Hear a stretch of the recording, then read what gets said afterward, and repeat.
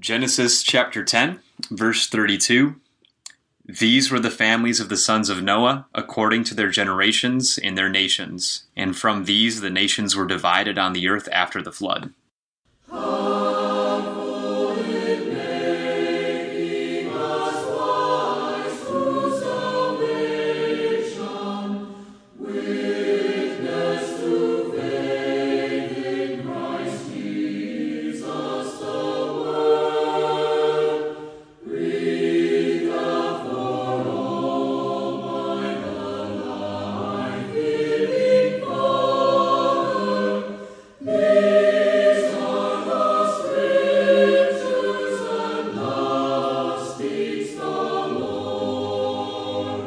Welcome to Walking Through the Book.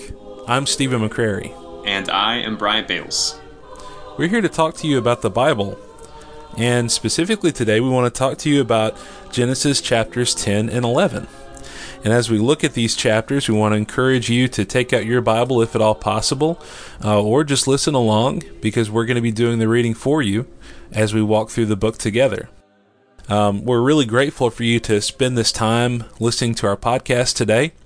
And we want to encourage you to take a look at some of the things that we've got going on right now with our respective works. We want to encourage you to take a look. For example, I work with the North Columbus Church of Christ in Columbus, Mississippi.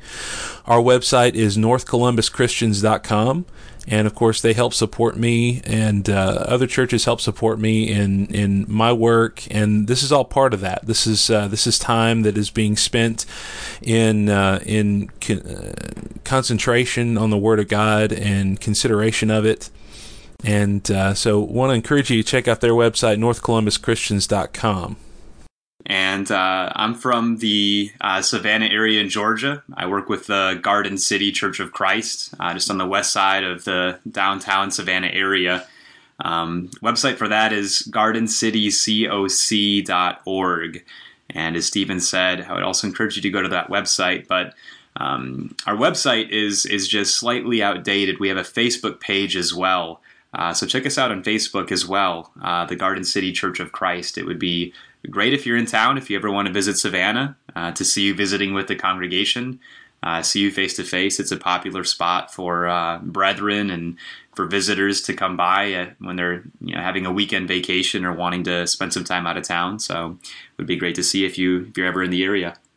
All right, and on that point, if you ever happen to be in Columbus, Mississippi, it's not quite a vacation spot, but if you ever happen to be in Starkville, Mississippi, to see the Mississippi State Bulldogs, then feel free to come up the road and visit with us at North Columbus Church of Christ, northcolumbuschristians.com. Also want to mention that we do have an email. You can email us at walkingthroughthebook@protonmail.com. And any kind of questions or concerns you have about the show, any ideas that you have, anything, maybe we're doing something wrong, maybe we've got something wrong, or maybe you just want to give us a shout out, then we want to certainly thank you for doing that as well. Again, that email, walkingthroughthebook@protonmail.com.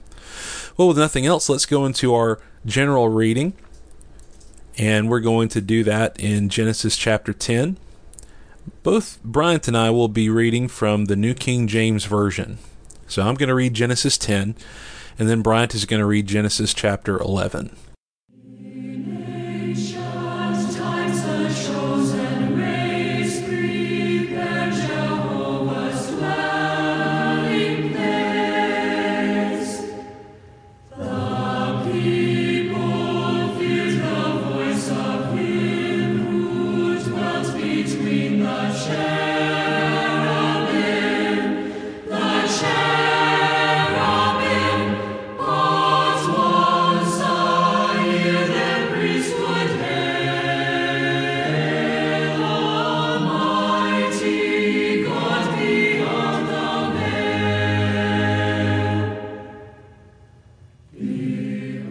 Genesis 10. Now this is the genealogy of the sons of Noah, Shem, Ham, and Japheth. And sons were born to them after the flood.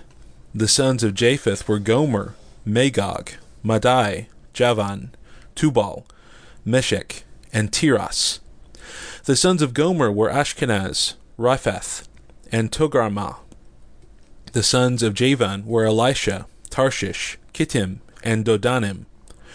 From these, the coastland peoples of the Gentiles were separated into their lands, everyone according to his language, according to their families, into their nations. The sons of Ham were Cush, Mizraim, Put, and Canaan. The sons of Cush were Seba, Havilah, Sabta, Ramah, and Sabteka. And the sons of Ramah were Sheba and Dedan. Cush begot Nimrod. He began to be a mighty one on the earth. He was a mighty hunter before the Lord. Therefore it is said, like Nimrod, the mighty hunter before the Lord. And the beginning of his kingdom was Babel, Erech, Akkad, and Calneh in the land of Shinar. From that land he went to Assyria and built Nineveh, Rehoboth-ir, Calah, and Rezin between Nineveh and Calah, that is the principal city. Mizraim begot Ludim, Anamim, Lehabim, Naphtuhim, Pathrusim, and Casluhim, from whom came the Philistines and Caphtorium. Canaan begot Sidon his firstborn, and Heth the Jebusite, the Amorite, and the Girgashite, the Hivite, the Archite, and the Sinite, the Arvadite, the Zemarite, and the Hamathite. Afterward the families of the Canaanites were dispersed, and the border of the Canaanites was from Sidon as you go toward Gerar, as far as Gaza.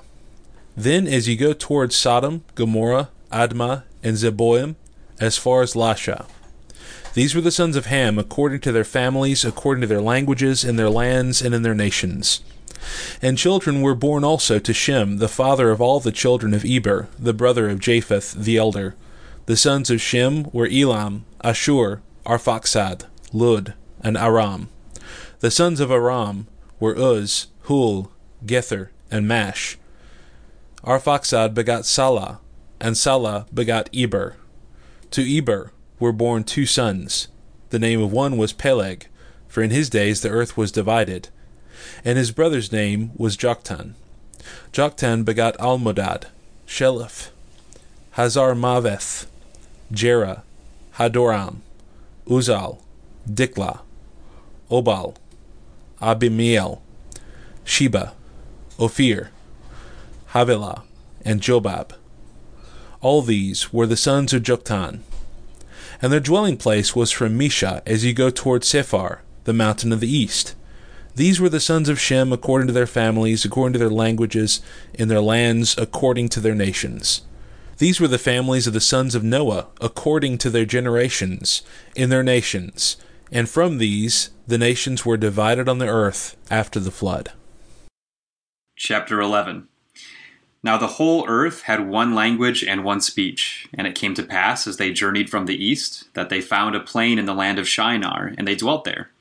Then they said to one another, Come, let us make bricks and bake them thoroughly. They had brick for stone, and they had asphalt for mortar. And they said, Come, let us build ourselves a city, and a tower whose top is in the heavens. Let us make a name for ourselves, lest we be scattered abroad over the face of the whole earth. But the Lord came down to see the city and the tower which the sons of men had built.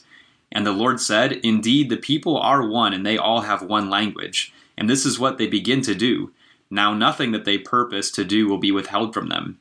Come, let us go down and there confuse their language, that they may not understand one another's speech. So the Lord scattered them abroad from there over the face of all the earth, and they ceased building the city. Therefore its name is called Babel, because there the Lord confused the language of all the earth, and from there the Lord scattered them abroad over the face of all the earth. This is the genealogy of Shem. Shem was 100 years old, and begot Arphaxad 2 years after the flood. After he begot Arphaxad, Shem lived 500 years, and begot sons and daughters. Arphaxad lived 35 years, and begot Salah. After he begot Salah, Arphaxad lived 403 years, and begot sons and daughters. Salah lived 30 years, and begot Eber. After he begot Eber, Salah lived 403 years, and begot sons and daughters. Eber lived 34 years, and begot Peleg. After he begot Peleg, Eber lived 430 years, and begot sons and daughters. Peleg lived 30 years, and begot Reu. After he begot Reu, Peleg lived 209 years, and begot sons and daughters. Reu lived 32 years, and begot Serug. After he begot Serug, Reu lived 207 years, and begot sons and daughters. Serug lived 30 years, and begot Nahor. After he begot Nahor, Serug lived 200 years and begot sons and daughters. Nahor lived 29 years and begot Terah. After he begot Terah, Nahor lived 119 years and begot sons and daughters.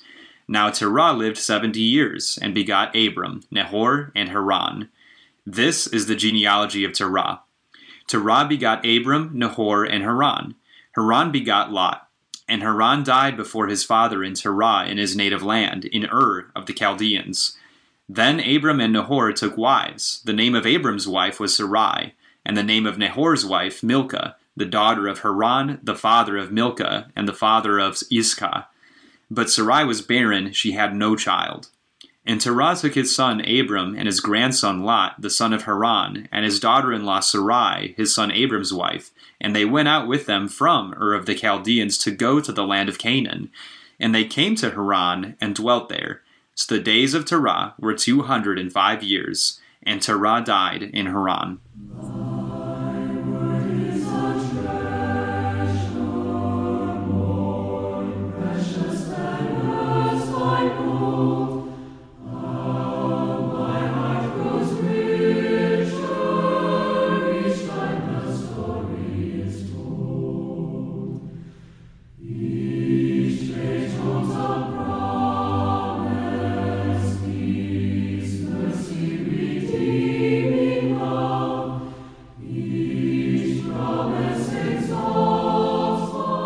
So this is the part of the show where we want to talk about initial observations concerning these chapters, or whatever chapter we tend to be looking at. And as we go into this, again, these are just the initial points that we pull from the reading. That's really important in Bible study to kind of pick up on that, because the things that, sometimes people tell you your gut reaction is the one to go with. It's not always true, of course, but there are some instinctual things that we can learn from and see, some things that may just immediately jump out at us, and those can be profitable to see. So, Bryant, what are some initial observations that you have from these chapters? Well, one thing is just the genealogies themselves are very interesting. So one interesting thing is that in chapter 11, the genealogy gets so specific as it begins mentioning the years that the people lived. And the genealogy in chapter 10 does not give the years that anybody lived. And I'll tell you why I think that's interesting. So in chapter 5 of Genesis, years were given to the sons of Seth. But in chapter 4, years were not given to the sons of Cain. In chapter 10 of Genesis, years are not given to the genealogies there, but in chapter 11, when we're dealing with the genealogy as it gets down to Abram, years are given. And it seems like there's a subtle theme of who God is paying more close attention to. Who is God more concerned about? So Seth's lineage, it's almost like God was keeping note of them year by year. I mean, God was so careful about watching these people, and he was so concerned about this lineage. And I think it's the same in chapter 11. It's like, once you start getting the years of their lives, it's like, okay, God is clearly showing a greater concern for this lineage. He's actually keeping track of the years that these people are living and specific kinds of people that are coming from this. So I just think that's kind of interesting, the parallel between one genealogy has years given to it, one doesn't. It's almost like our attention is getting zoomed in as God's attention is zoomed in as well. That is really interesting, because, obviously Jesus says that the very heads of your hair, the heads of your hair, the hairs of your head are numbered. Right. And so the heads of your hair. That's an interesting image. They're all numbered. Like, it's the sense that that he knows everything about us, but obviously he's going to be closer to those who are closer to him. Right. That's pretty natural. So that's a really astute observation.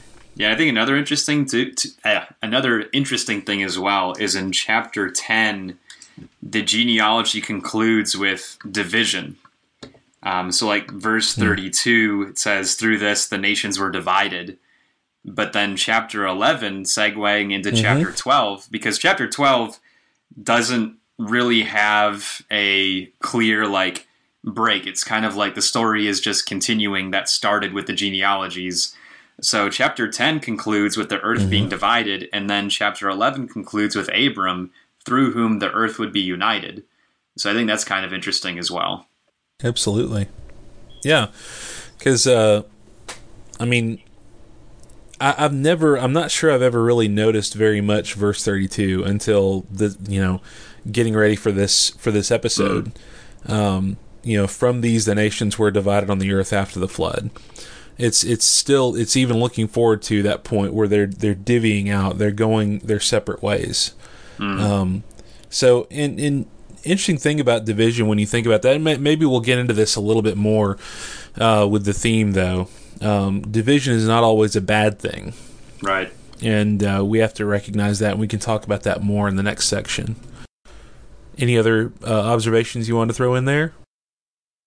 Yeah, I guess another general observation is it's kind of interesting that it's continuing the thread in chapter 9, verse 24 through 27. There's all of these nations that come from Ham that are all terribly wicked nations, and there's these long-lasting consequences to these choices that had previously been made.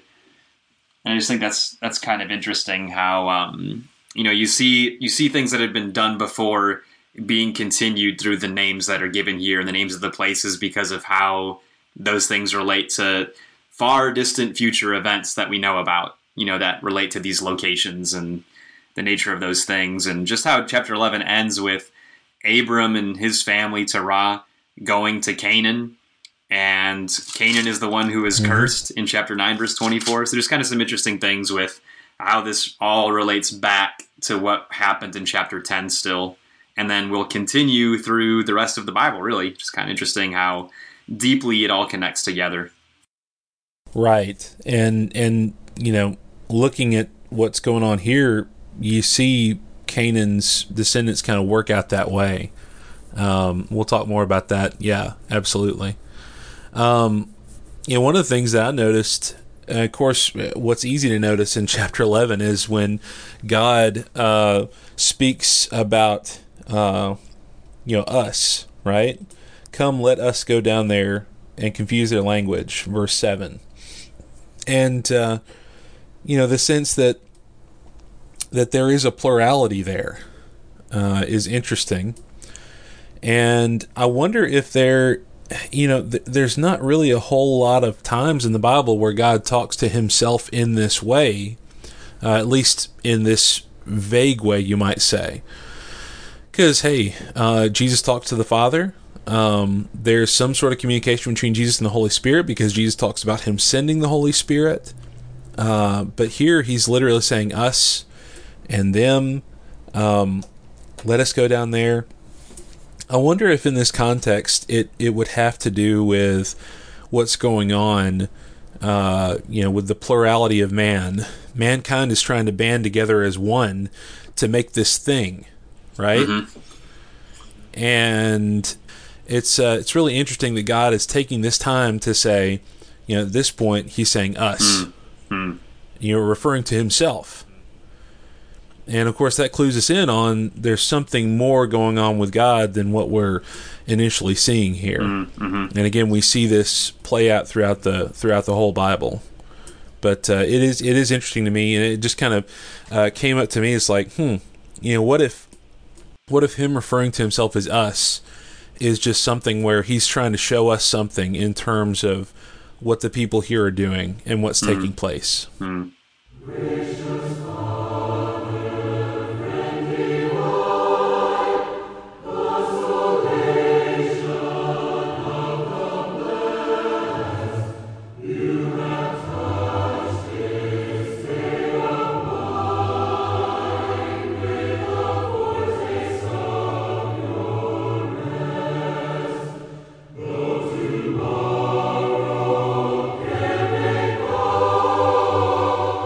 All right, as we get into the theme section of our episode, this is where we want to focus on the big things, the big questions, the big aspects of what we're reading. What does this mean in the greater context of the Bible?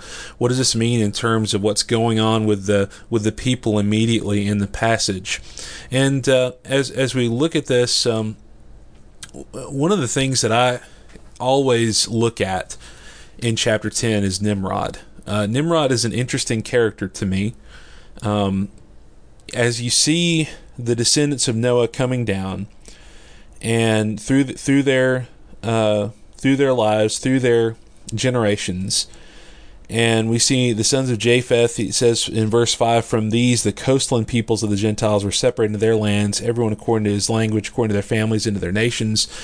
The sense that these peoples are dispersing to some degree, but essentially seems to be staying in kind of the same place. Again, the sons of Ham coming out, and the sons of Cush.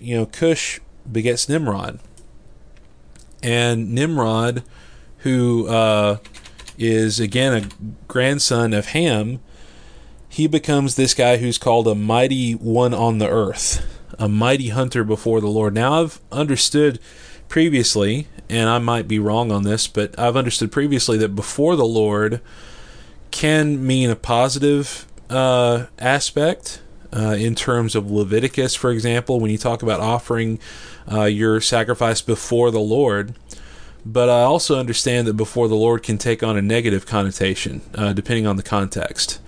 So what it seems like this might be, because again, I don't think what Nimrod is doing is something that is really glorifying God, by the way. What's he doing? He's making a kingdom. Now, obviously at some point, someone along the way said, okay, we've got all these tribes, we've got all these different villages, why don't we put them all together? And we're going to band together, and we're going to form this kingdom. We're going to form something bigger than ourselves, and we're going to be a part of this together. I would suggest that this at least is some of the inspiration of what we see in chapter 11. I mean, you see this going on, and it says that the beginning of his kingdom in verse 10 of chapter 10 was Babel, Erech, Akkad, and Calneh in the land of Shinar. And then we see in chapter 11, verse 2, they journeyed from the east that they found a plain in the land of Shinar, and they dwelt there. I can't help but see that as almost maybe the same situation. I don't really know for sure, but it's certainly related. It's the same location. It's the same people, it would seem. But the people in general are banding together in chapter 11 for that purpose. But I think, again, the sons of Ham, the sons of Canaan, all these fellows are showing us what happens when you put all this emphasis on worldly things, on earthly things. I think that's the primary thing we see in chapter 10. Yeah, it is interesting in that context. All of those cities were like terribly evil. Like Nineveh was, a terribly evil city. It was the capital city of Assyria, which was a violent nation that destroyed northern Israel in the times when Israel and Judah were separated from one another, and came up to destroy Judah in that night when Hezekiah appealed to the Lord, and the Lord sent an angel to kill 185,000 Assyrians in one night. So these cities, they lasted for a long time. And then Shinar is interesting, and Babel, because Babel, it seems like, was in the land of Shinar. And so obviously Babylon, that ultimately is what became of Babel. And there's another nation that was used to punish Judah.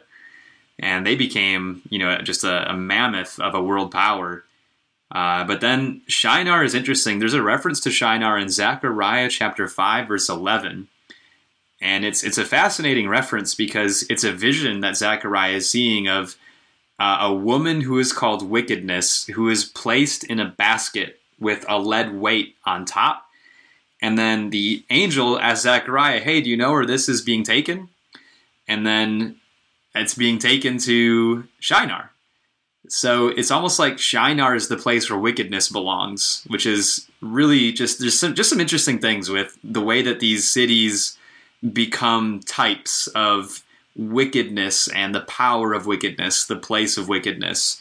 Because you also see this is where the Canaanites came from, and obviously the Canaanites themselves not only were a wicked people, but they were also a type of wickedness because God's judgment ultimately was against them in their land to replace that land with those to dwell in it who were righteous, who were his own people. So there's just a lot going on where it's like a lot of things in the Bible where God can insert these small details because of the bigger picture of things that he does. Those little details become very substantial and deep in ways that are just extraordinary.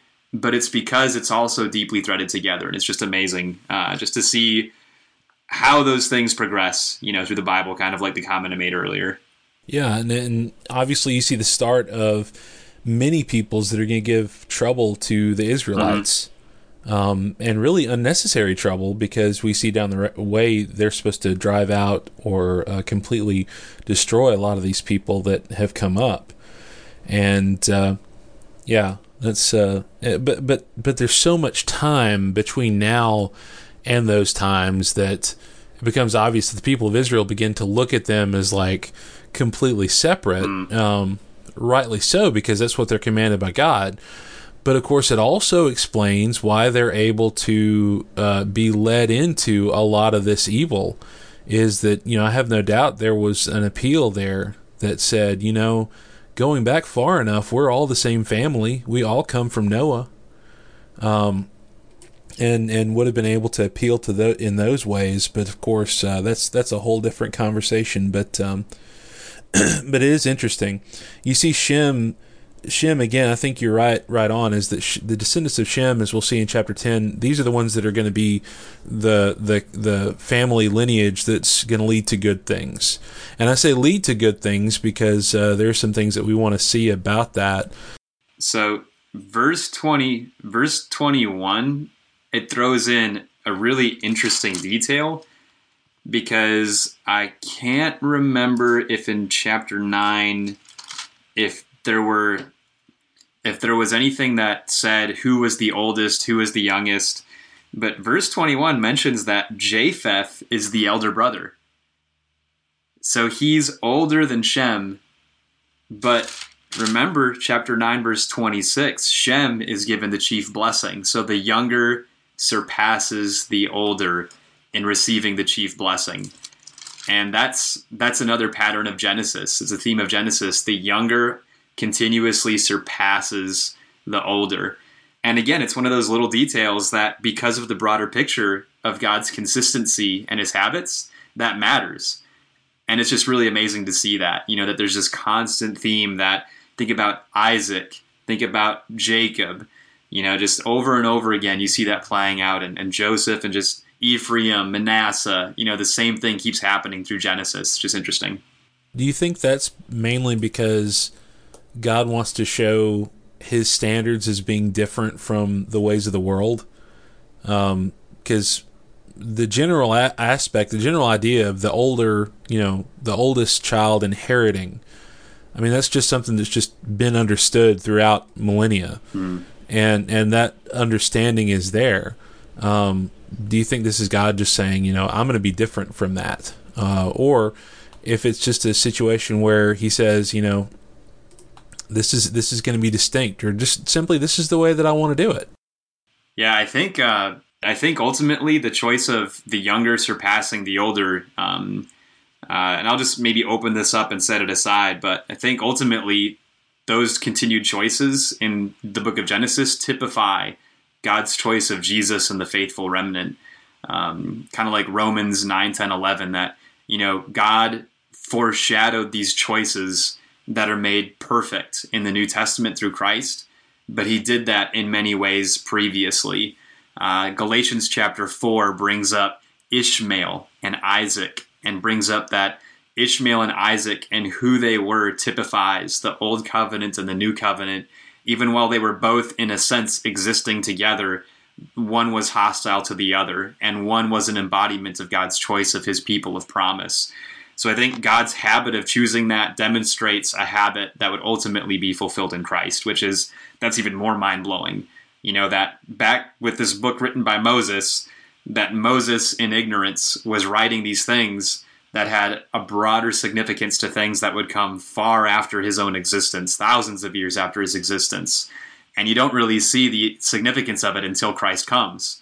And God chooses ultimately what we see to be those of faith in Abraham, which is fascinating. Yeah, and it's not the ruling class, it's not the leadership or the eldership that has been there for so long, et cetera, et cetera.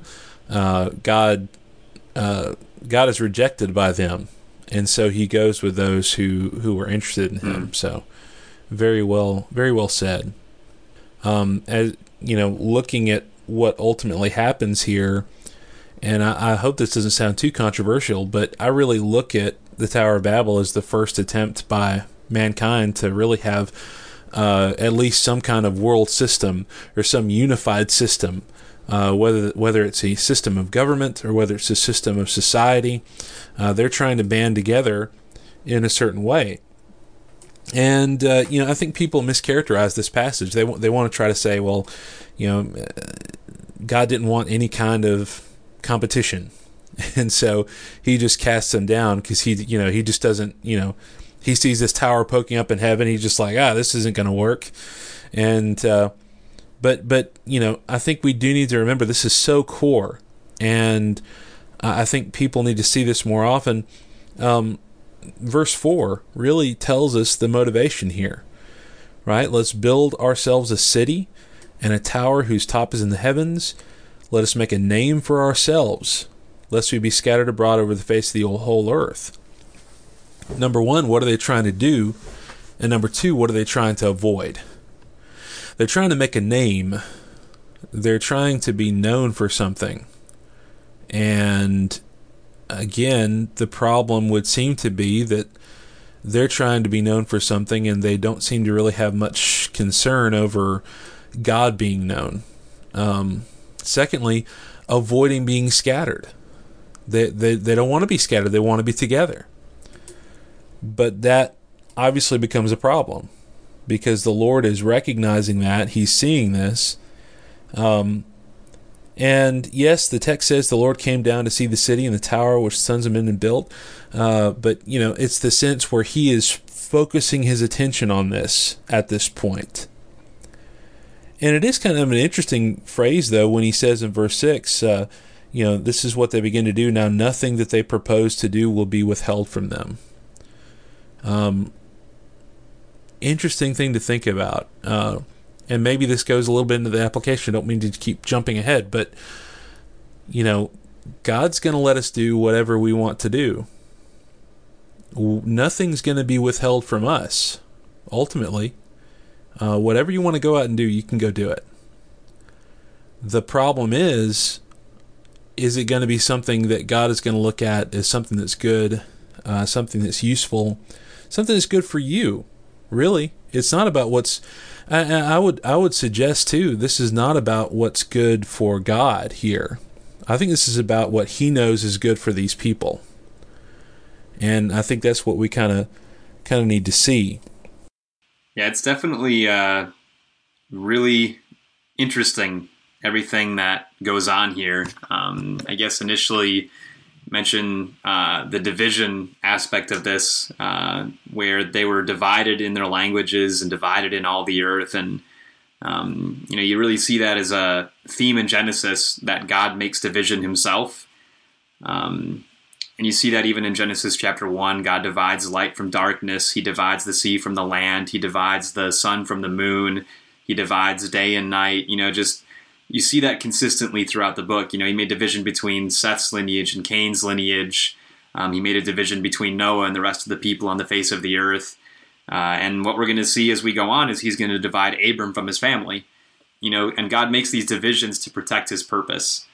God made the world, what we see in the New Testament, made very evident is God made the world for one purpose.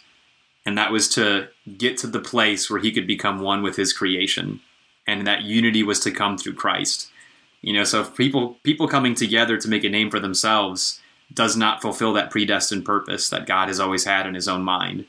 And unless we align ourselves with God's purpose, there's no hope or substance. It's all vain, like Ecclesiastes. You can seek the goods of this world, you can seek the pleasures of life, you can work and labor and do all sorts of things. But from God's perspective, you're spending yourself in vain, because ultimately you'll lose your soul. So it's interesting that God, to protect the purpose of how he would fulfill his plan, but even to foreshadow it, divided them out in this specific kind of way. And I guess we can talk more about that as we go on. But yeah, just the nature of the division, I think, is interesting, again, in the greater context of Genesis and God's plan and purpose that he's foreshadowing and working out. Paul, writing to the Corinthians in 1 Corinthians chapter 11, verse 18, he said, "First of all, when you come together as a church, I hear that there are divisions among you, and in part I believe it. For there must also be factions among you, that those who are approved may be recognized among you." Other translations will say may be made manifest or appear true.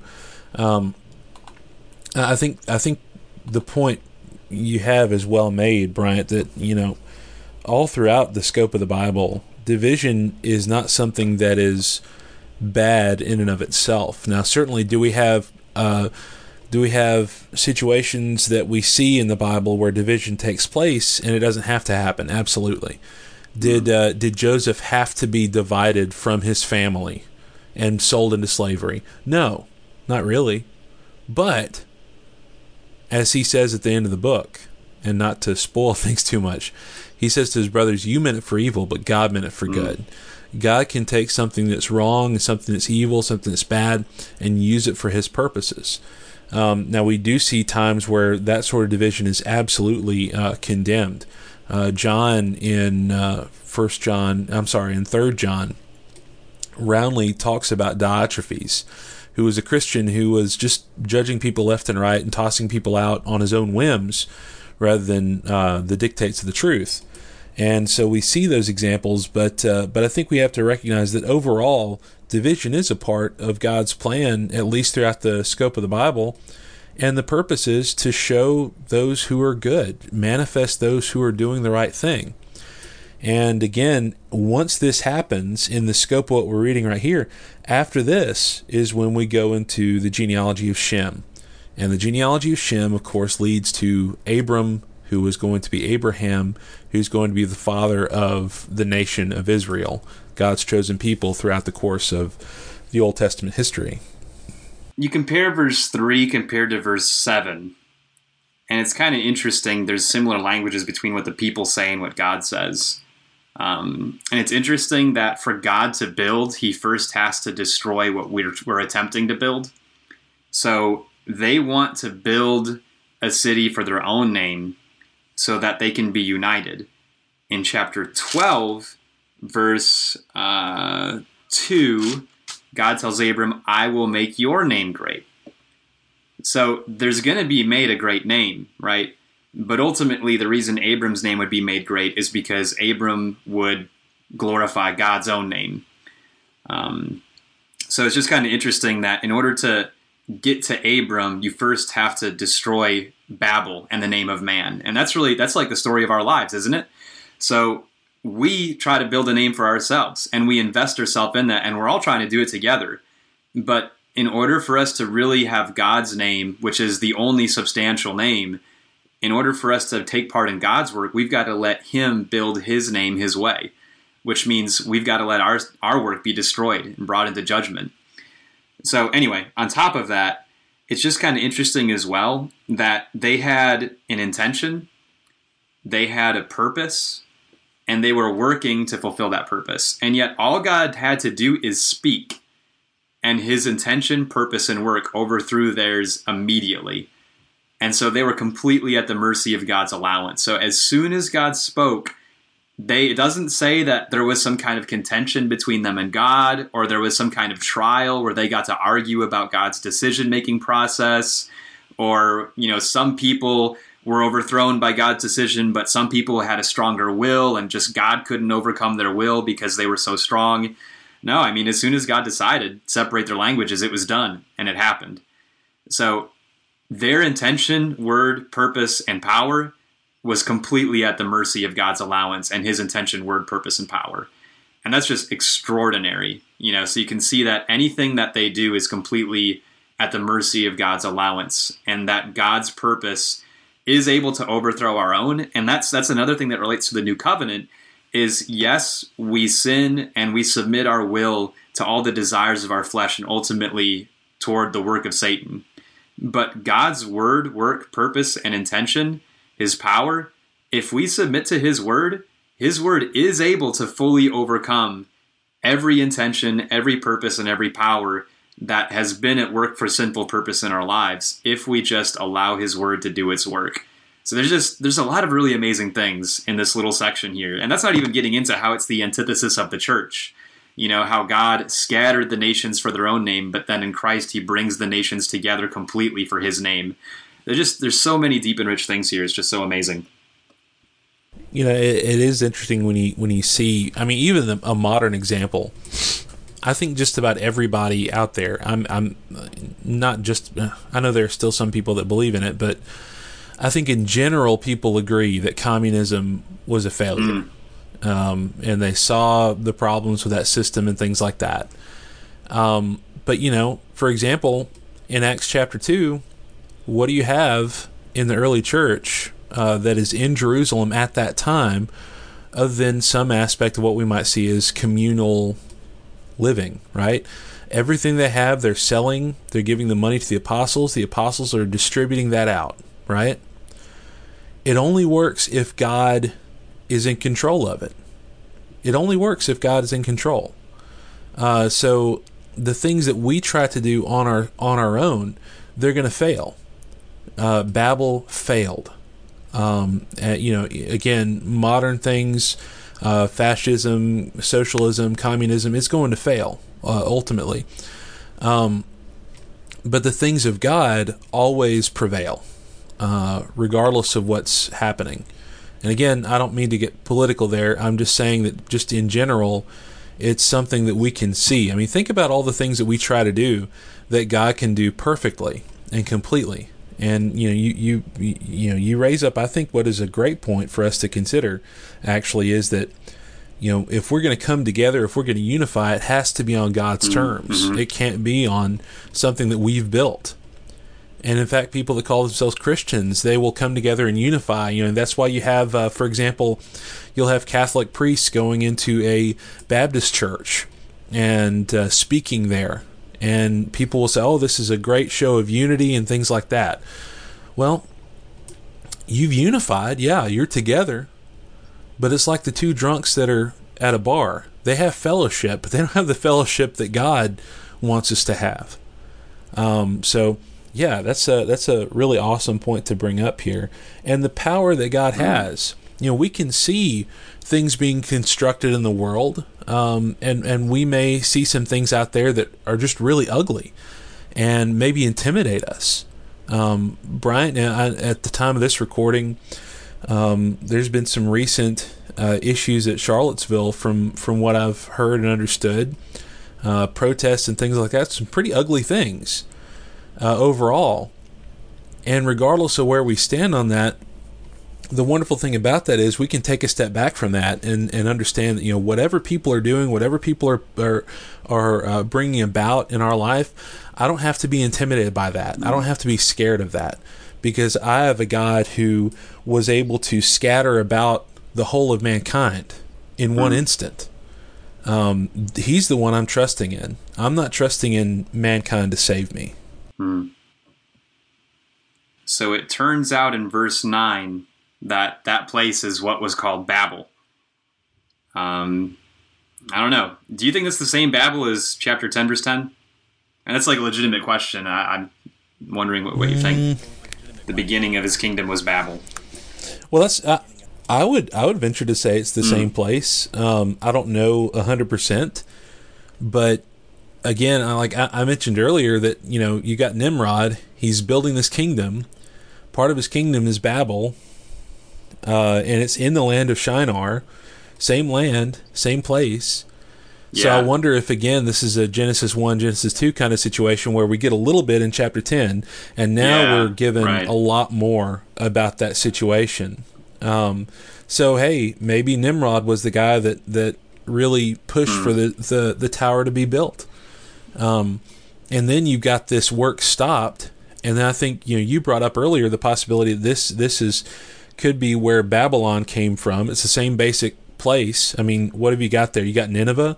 By the time that Babylon becomes a threat to Judah, Nineveh is his capital city. And I'm sorry, no, that was the Assyrians. It was the Assyrians.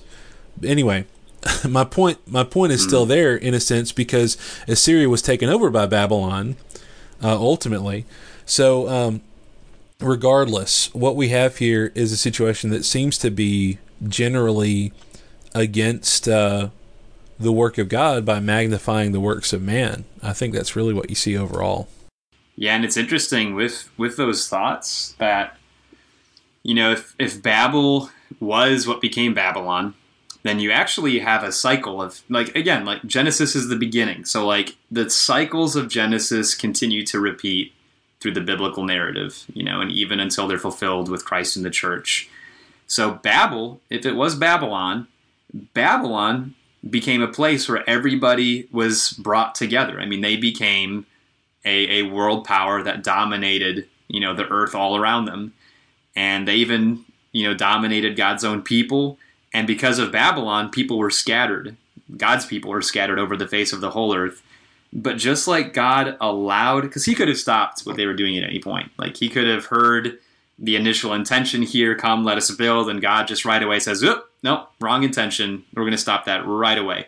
No, he let them exalt themselves. He let their power seem substantial so that he could nullify it in a way that magnified the exceeding glory of his power over that.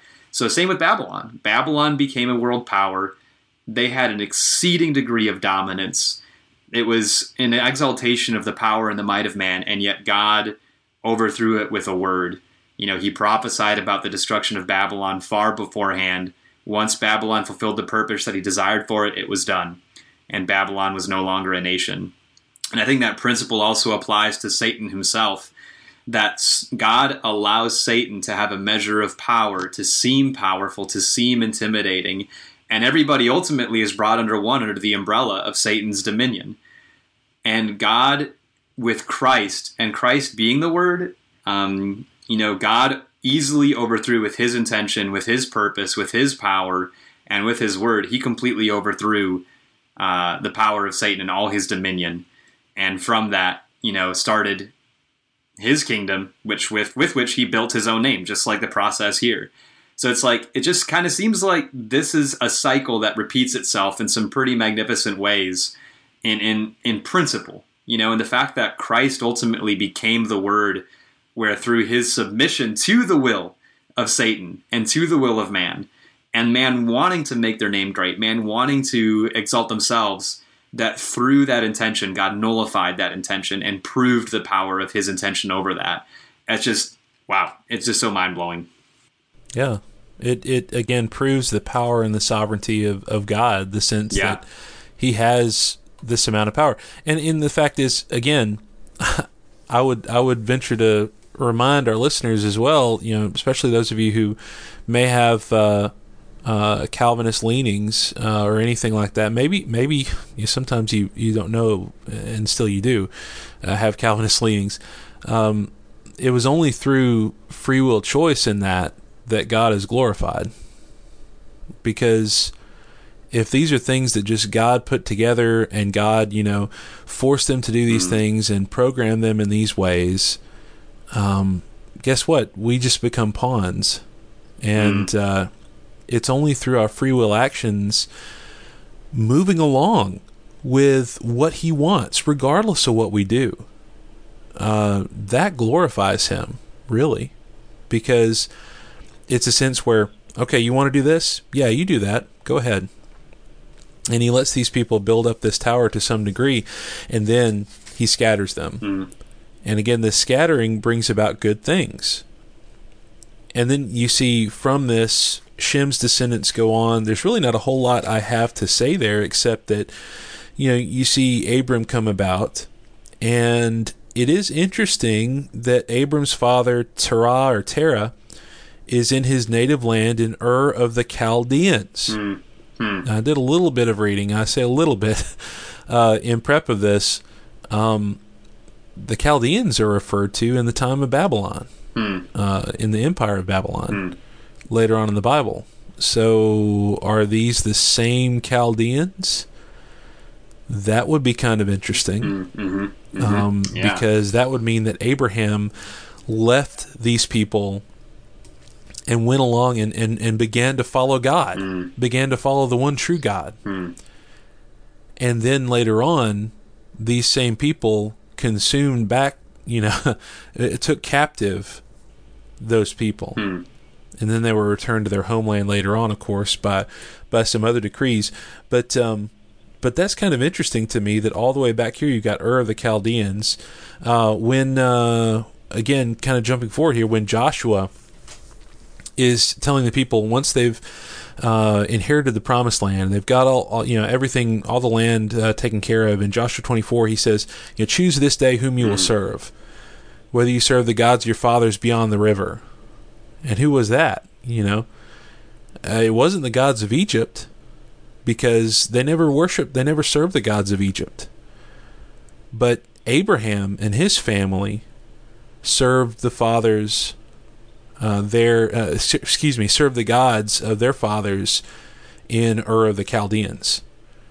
And there's a lot of interesting archaeological stuff that you can go into if you kind of look around, especially Leon Malden's website has a lot of stuff about that.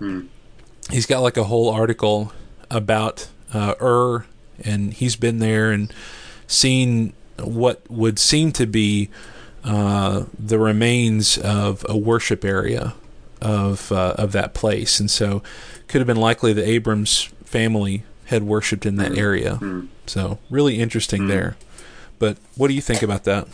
It does seem like Abram had to come out of an idolatrous culture to serve the one true and living God, which makes his faith even more amazing then, especially with his faith not being based on anything miraculous. God didn't throw stars in front of his face in the next chapter, or call down fire from heaven, or, he didn't do anything amazing. He just said, hey, go do this, and I'll do this. And, he believed it, so that's just really amazing.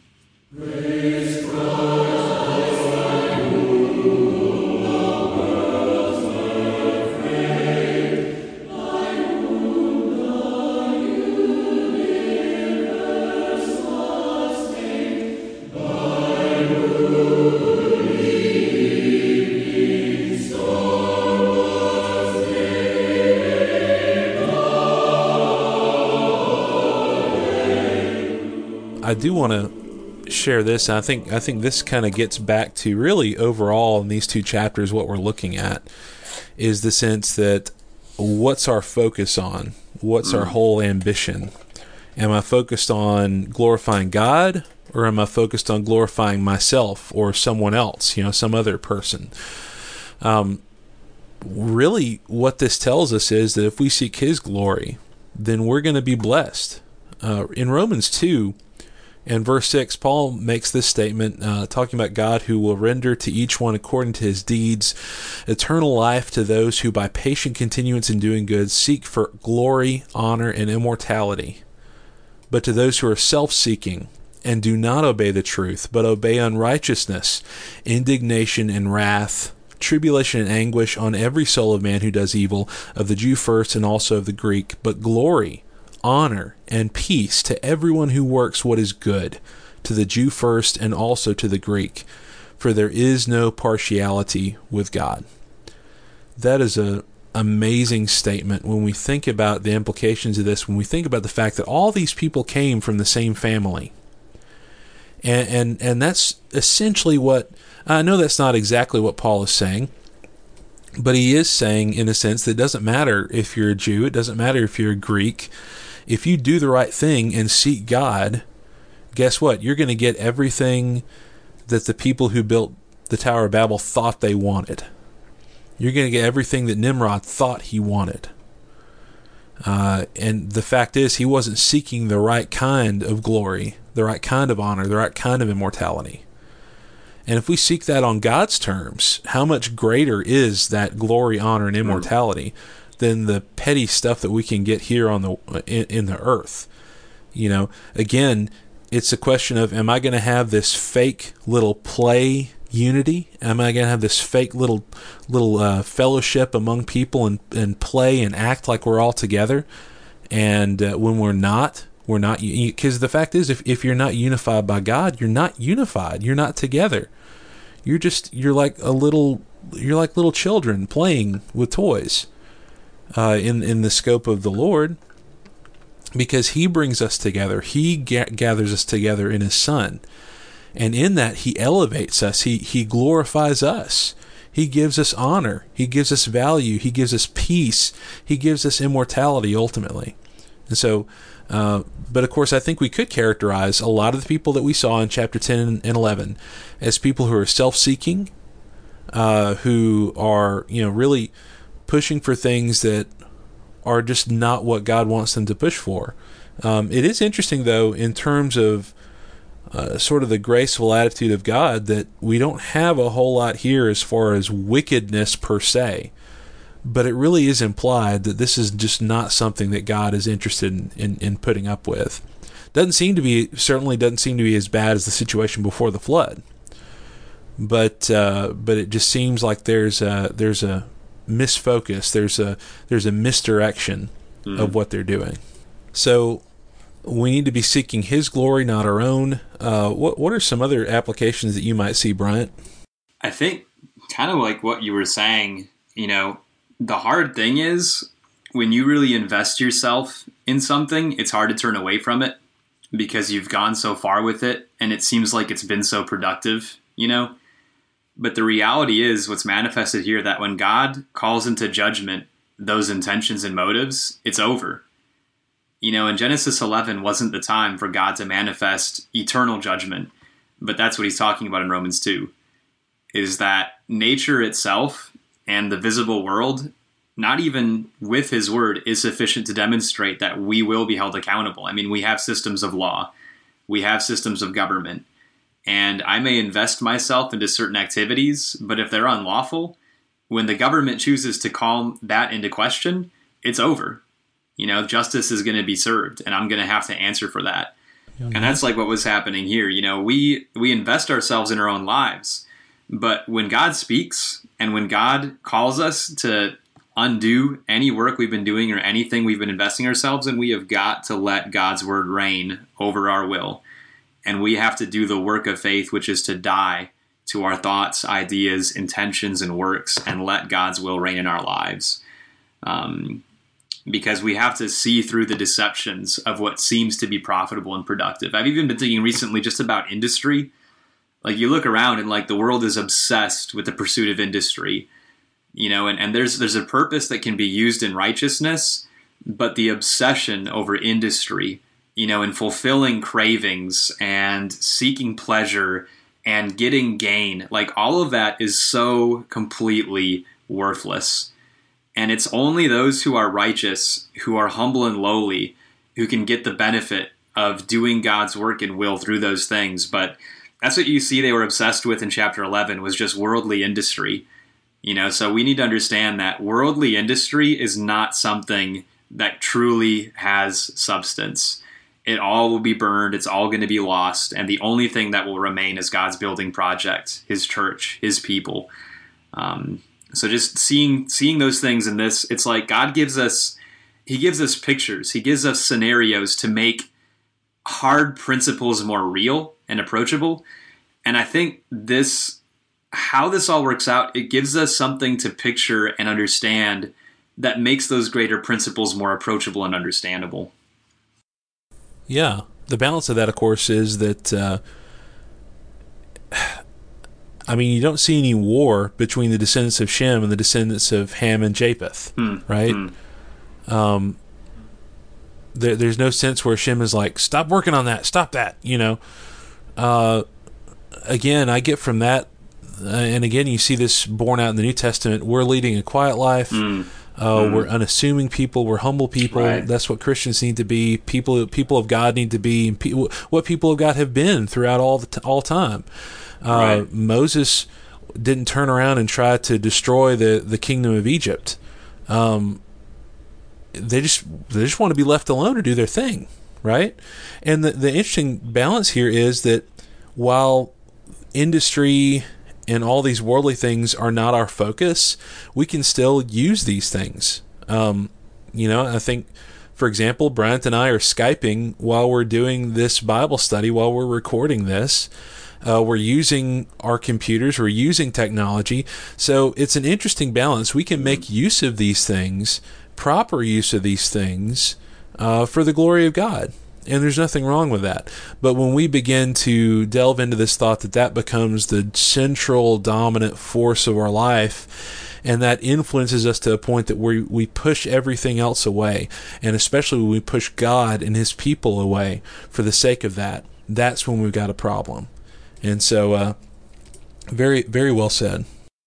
Yeah, because I was talking to a man who's homeless yesterday, who I've gotten to meet a couple of times because he hangs out regularly at a place that that I go usually once a week right now, and we've been talking a little bit about the Bible, and even though he's homeless, his mind right now, just like what we were just talking about, is fully fixated on the industry of life, even though he's homeless, because he wants to get involved in that industry. He wants to have a home, he wants to have an income, and there's no problem with that. Like, have a home, seek an income, like all that's good.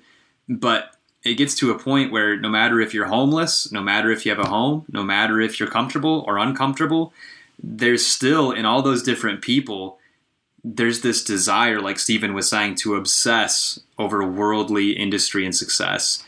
And God's trying to call us to pull back on that, like we've just been talking about, to come out of idolatry, because that's ultimately what this was idolatry.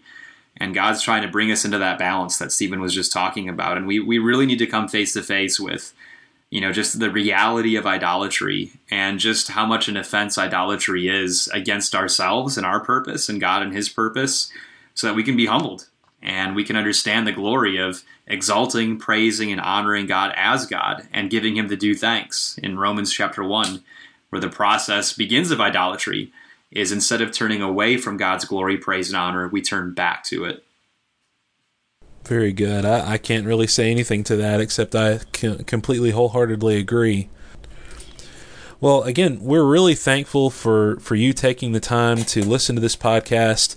Again, if you want to email us, walkingthroughthebook@protonmail.com, and we want to encourage you to visit our websites, which you'll hear just momentarily. Thankful for your time. Thankful for your time, Bryant, of course, and hopeful that we can do this again very soon. Yeah, absolutely. Very encouraging. Very good. Very good. Next time, Lord willing, we'll be talking about Genesis chapter 12. Until then, study well and be lights to His glory.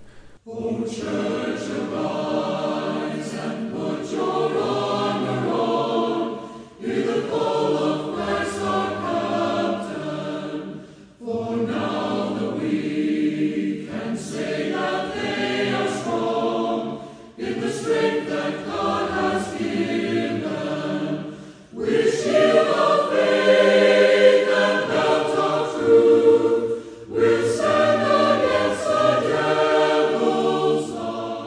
the music on this podcast is provided courtesy of Symphonia. Visit their website at symphonia.com.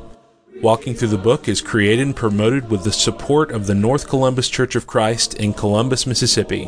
Find out more at northcolumbuschristians.com. The website of the Garden City Church of Christ in Savannah, Georgia is gardencitycoc.org.